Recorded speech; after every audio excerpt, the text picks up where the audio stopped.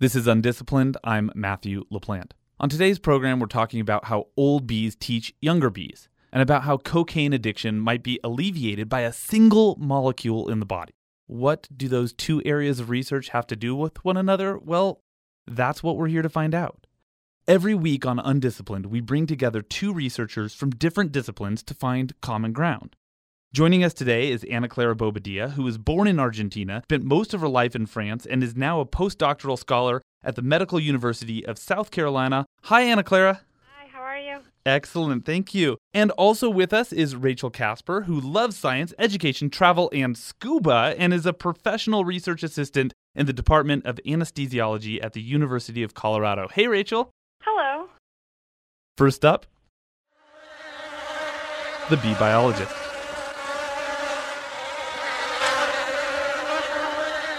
Okay, so we're calling Rachael Kaspar a bee biologist, but that's just one of many scientific hats she wears.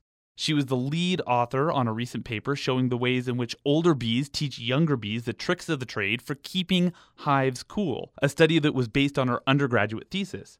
As an undergrad, she worked in the University of Colorado's Oceans and Climate Lab, and lately she's been working in a medical lab where researchers are trying to identify unique cell phenotypes and interactions in human lungs and the gastrointestinal tract to better understand the effect of microenvironments on viruses and inflammation. Oh my goodness, Rachael, how do all of these things that you do intersect?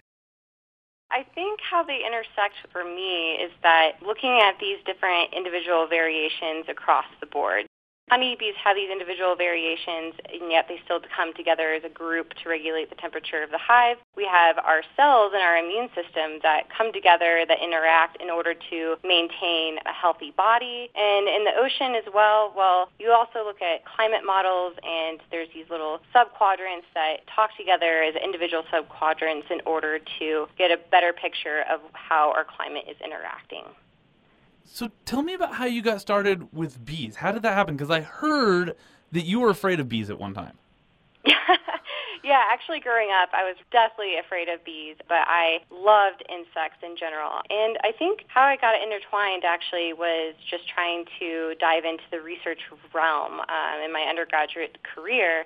And I just fell right into this perfect lab that studied honeybees. And, studying how they regulate the temperature of the hive was just astounding to me. And I thought that was incredibly interesting. And that's called bee fanning, is that right? Yeah, it's actually technically called thermoregulatory fanning behavior. Yeah, but that's so much more boring than bee fanning. Yeah, than bee fanning, yes. Yes, the bees, they fan their wings super, super fast in order to circulate the air within the hive to maintain a proper temperature between 34 and 36 degrees Celsius. And this is primarily in order to keep the baby bees or the brood alive within the hive. And you can actually, you can see this, you can hear this, but you can also feel this if you're close enough to the hive, right? Yeah, that's correct. When it's really, really hot out especially, that's when they really like to fan. I mean, they fan generally all the time in order to circulate the air within the hive. But when it's super hot, they do this thing that's called bearding. And essentially it's just all these bees on the front of the hive. And if you get right up close to there, you can feel the air circulating on your face. It's pretty incredible. And you realized at some point that you could use bee fanning behavior to better understand knowledge transfer from older bees to younger bees. Talk about how you carried out that experiment.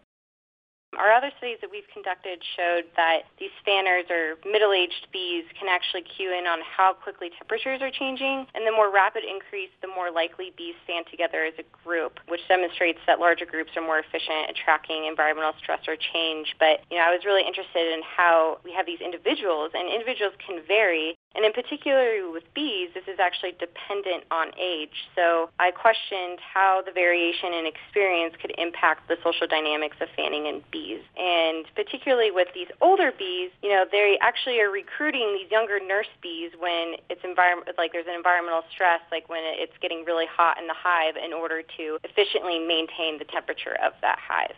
And how do you see that? I mean, how do you measure? Because when I think of looking in on a honeybee hive, I see all these swarms of bees, and how do you know that one bee is having a behavior that's having an influence on the other bees?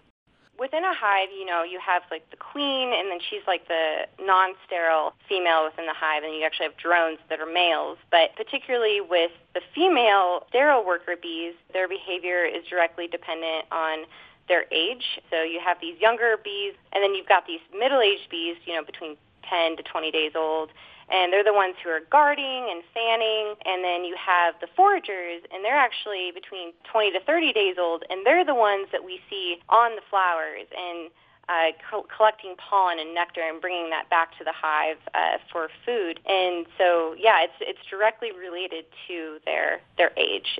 Their behavior is directly related to their age. Now, we're talking about bees, but you saw a connection one day while watching people cross a street. Can you talk about that? Yeah.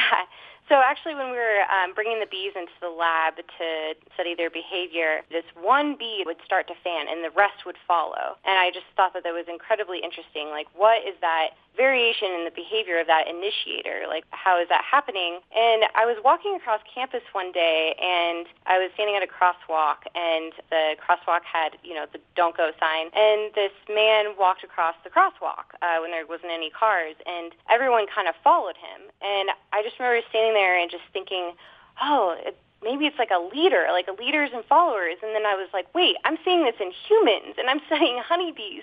How incredible is this? So that's how I kind of got this idea of this leader and fellowship idea. The older bees are essentially being the leaders, and the nurses are being the followers to regulate the temperature of the hive. Rachael, this was an undergraduate research project, and now with a little bit more work, it's a published study. You're not even in grad school yet. To bastardize a line from Hamilton, why do you research like you're running out of time?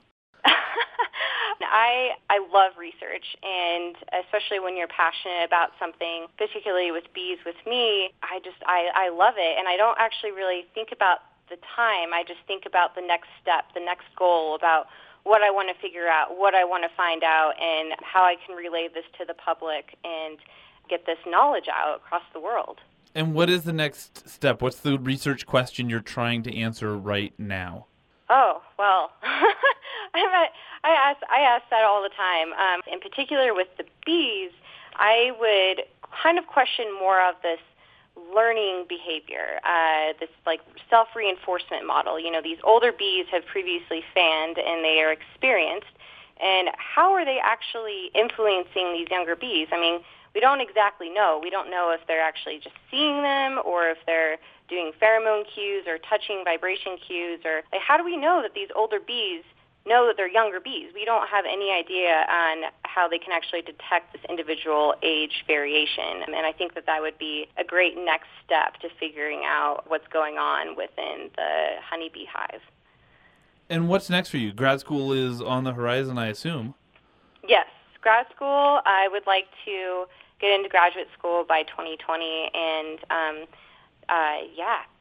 that's really the big thing for me. And I'm still working with bees, and some sort of biological system would be amazing.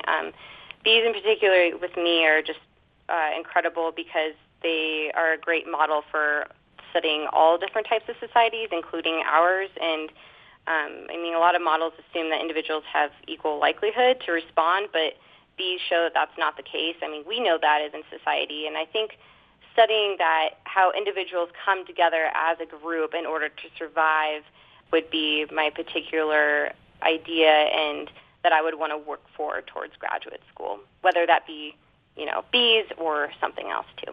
And are you still afraid of bees, or is that all gone now? That's all gone now. I definitely am not. I'm not scared of bees, but I do have my utmost respect for them, for sure.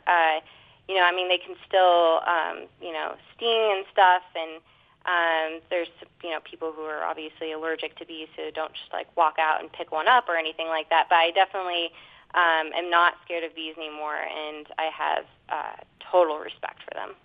That's Rachael Kaspar, whose study on honeybee communication and thermoregulation was recently published in the journal Animal Behavior. Rachael, will you stick around for a while to chat more at the end of the show? Absolutely.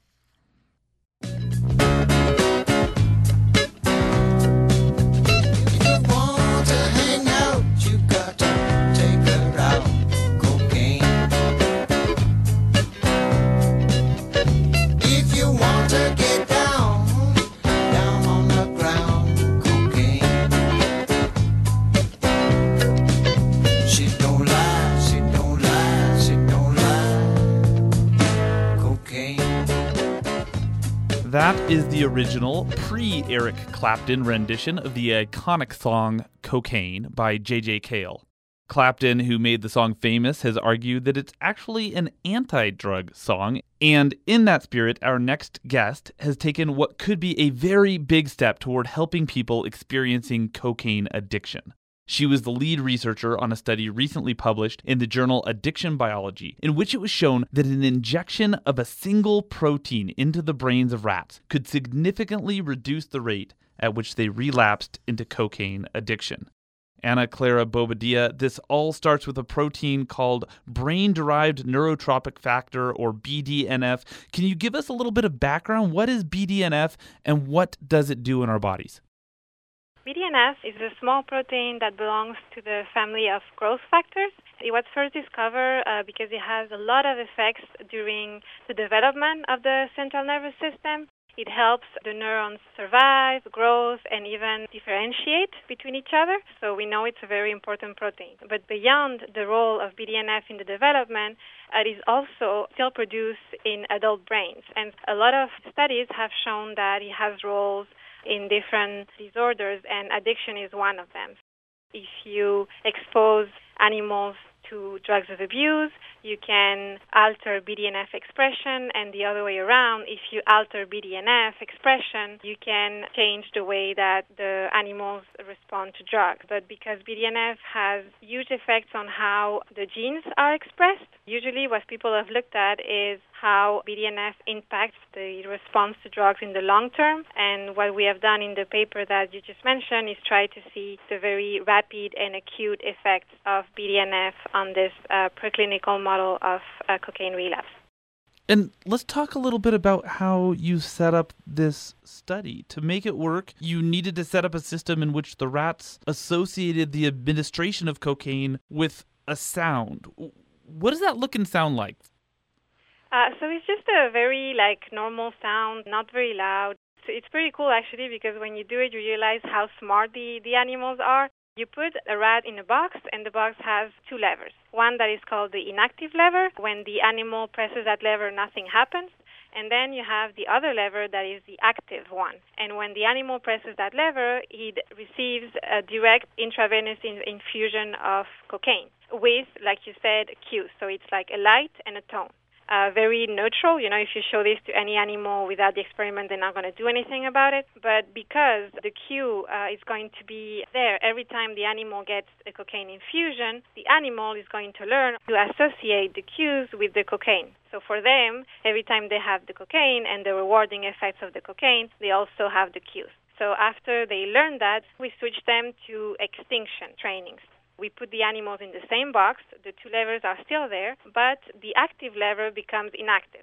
So nothing happens if they press the lever. And so the first day of extinction, the animals are like, what is happening? Why do I get more cocaine like I used to? It must be really frustrating for them.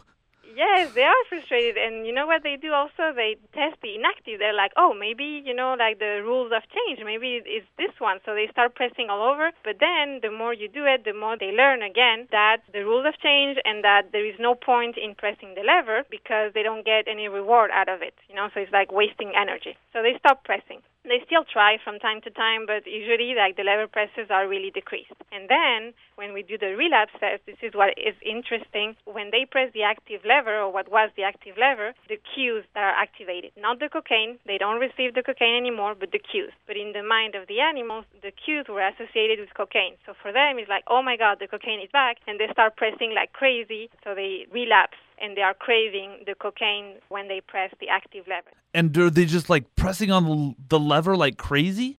Mm-hmm. Yes, they just press, and then of course, the sessions last 2 hours. So after a while, after you have a peak at 30 minutes, but after, like I said, they're very smart. So they're like, wait a minute, we have the cues, but we don't have the cocaine anymore. So we have what we call a within session extinction. It means that they're going to stop pressing because they see that, okay, the cue is there and that's cool, but we want the cocaine. So they start decreasing the pressing. So before you go into the relapse stage, some of the rats got an injection of BDNF and others didn't. Is that correct? And what happened next? Correct. So what we did, even before starting all the exposure to the drug, is we put 2 cannulas in the brain of the animal. So we just do a hole in the skull and we open 2 tubes. And then 15 minutes before doing that relapse test that I just described, we target a very specific region in the brain. We put the BDNF in that region of the brain. Then we leave the animals in their home cage for like 10 minutes for them to chill out a little bit. And then we put them in the box and we test for the relapse. And we see that the animals who were microinjected BDNF in that very specific region don't relapse compared to the ones that only got a vehicle control solution. So what's going on here? Why does the BDNF impact cocaine-seeking behavior?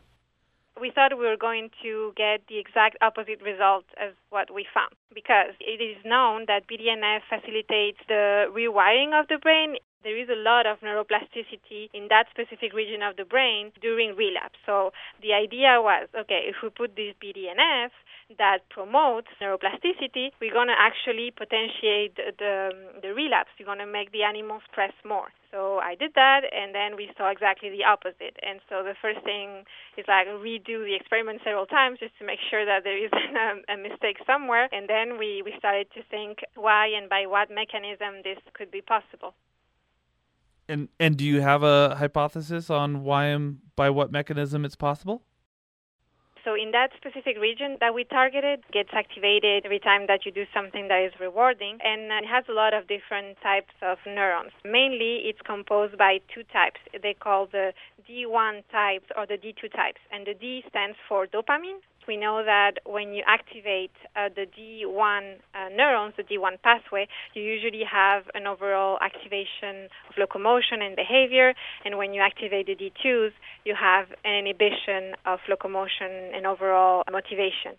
And so what we think is that the BDNF is going to actually activate more strongly the D2 pathway. Okay, so the jump from rats to humans isn't a small one, but this does seem promising. So what are the next steps? So, yes, it is promising, but what we really need to understand is that this is a finding that is very important in basic research, but we're not on the road to apply this tomorrow for clinical application because this is a very invasive procedure. We're actually targeting a very specific region in the brain, and we know that BDNF has huge roles all over the brain, so we don't know what might be the effect if we give BDNF systemically, right? So to apply this to humans, we're pretty far away from that, but what is really cool is that we can actually better understand how abuse exposure rewires the brain and changes the brain and how we can try to, reverse it. And so this is really as much about understanding BDNF as it is about understanding cocaine-seeking behavior, right? Exactly. We are very interested in understanding not only the BDNF, but also how really this cocaine and all the other drugs rewire the brain. That's Clara Bobadilla, whose study on how a single injected protein can impact cocaine-seeking behavior in rats was recently published in the journal Addiction Biology. Clara, can you stick around to chat with us a bit more? Of course. Okay, so this is my favorite part of the program. It's the part in which I get to introduce 2 brilliant people to one another. Clara Bobadilla, I'd like you to meet Rachael Kaspar. And Rachael, I'm excited to introduce you to Clara. Hi, Rachael. Hi, nice to meet you. Rachael, can we start with you? You were listening into my conversation with Clara. What didn't I ask that you really wanted to know? I'm kind of wondering how much of this BDNF is part of the conserved pathway within our brain. Is that something that all of us have equally? Do we all have this equal amount of this protein, or does that change? Does that vary person to person? It's actually very, very conserved, the gene of BDNF, and what I'm microinjecting in the brain of rats is actually the sequence of human BDNF, right? And so it works with rats, so that gives you an idea of how much the gene is conserved, right? You can do interspecies, and it also works. BDNF changes a lot, like I was saying, during development. So depending on where you measure your BDNF, you're going to have very different results. But what we know is that some clinical studies have shown that the BDNF levels in the serum of cocaine or alcohol-dependent patients are increased compared to control. So we do know that if you have a long exposure to drugs, you're going to have different BDNF levels. I think it's especially interesting too. actually with bees and like a self-reinforcement learning model, there's been some studies looking with foragers, so that the older cast between 20 to 30 days old, and they actually can train the bee using caffeine or sugar water to come back to the place over and over again. And they've looked at the association with bees and caffeine plants and the levels, and about how the bee can actually they get used to that caffeine over and over again, and they keep going back to that plant. It's a mechanism between the plant and the bee itself. In order to pollinate, the bee will come to it, but the bee also gets this caffeine substance, which is pretty remarkable to see that it's also shown in insects and compared to rats even. And it makes me wonder if that BDNF is actually in bees, and I honestly am not quite sure, but that's something to think about. Yeah, and it's something that I realized when you were talking, and I really like what you said about how you now respect the bees very much, and I think that is something that we have in common. Is like once you start really working with all these different models, you actually are really impressed because I don't know why we think like we are maybe the smartest species, and then you start looking at how in detail about how all the other animals behave, and you realize that they're really smart. They can do a lot of things that we don't give them credit for. So I really like when you said that you respect them, because that's something that I think we should all do. I totally agree. I totally agree. Maybe it's something that doesn't apply at all to your research, but I know that the general public has been receiving a lot of alerts about how there is a big decrease in the bees population, and how how the pesticides and everything that we've been using really affects the bees. And so I was wondering if you see that in your research, or you have like a very isolated bee population.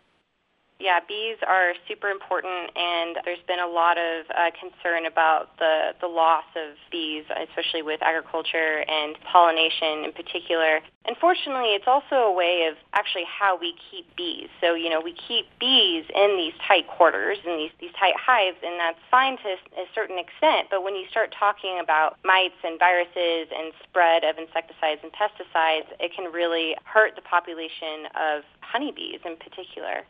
Honeybees are super important because they're generalists, so they go from bush to bush, flower to flower, and then there's actually native bees that people tend to forget about. There's native bees, there's native wasps that also pollinate, and I think it's important to note that we need to be concerned about all of these pollinators, not just honeybees, this kind that you would think of when you Google honeybee online, but like these other native bees that are also really important. It's always good to have a good, healthy, diverse population of pollinators within an area and not just have it be one species. So that's also of concern. We should actually explain the difference to the general public and make them understand that we need to protect all of them.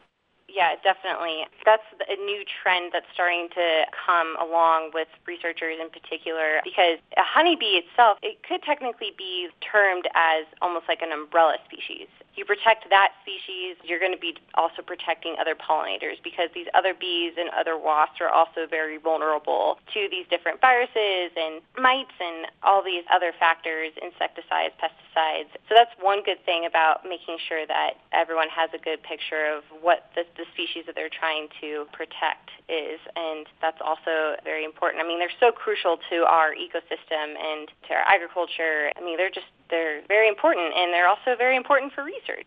We study them a lot to understand how other societies work. They're overall just very crucial to us. I love how excited you guys are about your research, and I hate to do this, but I have to cut this off because we're running out of time. Clara Bobadilla, thank you so much for joining us on UnDisciplined. Thank you for having me. And Rachael Kaspar, thank you. Thank you so much. If you'd like to participate in this discussion, you can engage with us on Twitter by following us at @SoUndisciplined. UnDisciplined is produced by Utah Public Radio. Our producer is Alyssa Roberts.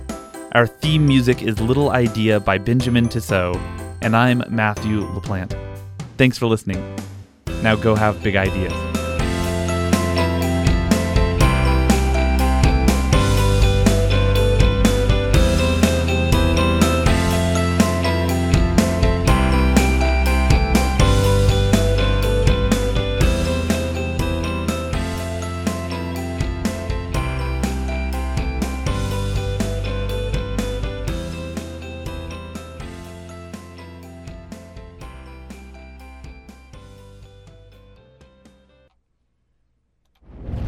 the forces that shape everything in the universe are the same as the forces that are shaping who we are and what our identity is. On the next Radio Lab, xenon, hydrogen, carbon, iron, uranium and thorium, lithium, cesium and plutonium, helium, elements. They literally move mountains. And us.